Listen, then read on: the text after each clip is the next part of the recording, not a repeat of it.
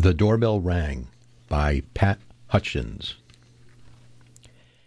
"I've made some cookies for tea," said Ma. "Good," said Victoria and Sam. "We're starving." "Share them between yourselves," said Ma. "I made plenty." "That's 6 each," said Sam and Victoria. "They look as good as Grandma's," said Victoria. "They smell as good as Grandma's," said Sam. "No one makes cookies like Grandma," said Ma as the doorbell rang.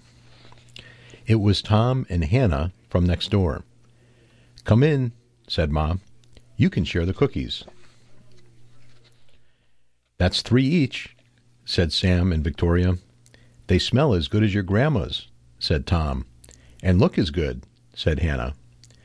"No one makes cookies like Grandma," said Ma as the doorbell rang. It was Peter and his little brother. "Come in," said Ma. "You can share the cookies."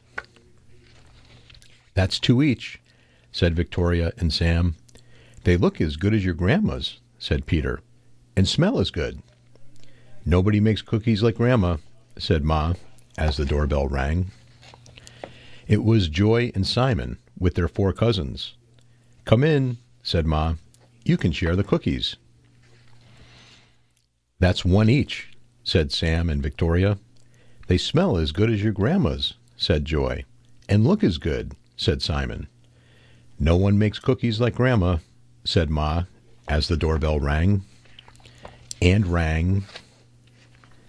"Oh dear," said Ma as the children stared at the cookies on their plates. "Perhaps you'd better eat them before we open the door." "We'll wait," said Sam. It was Grandma, with an enormous tray of cookies. "How nice to have so many friends to share them with," said Grandma. "It's a good thing I made a lot." "And no one makes cookies like Grandma," said Ma, as the doorbell rang.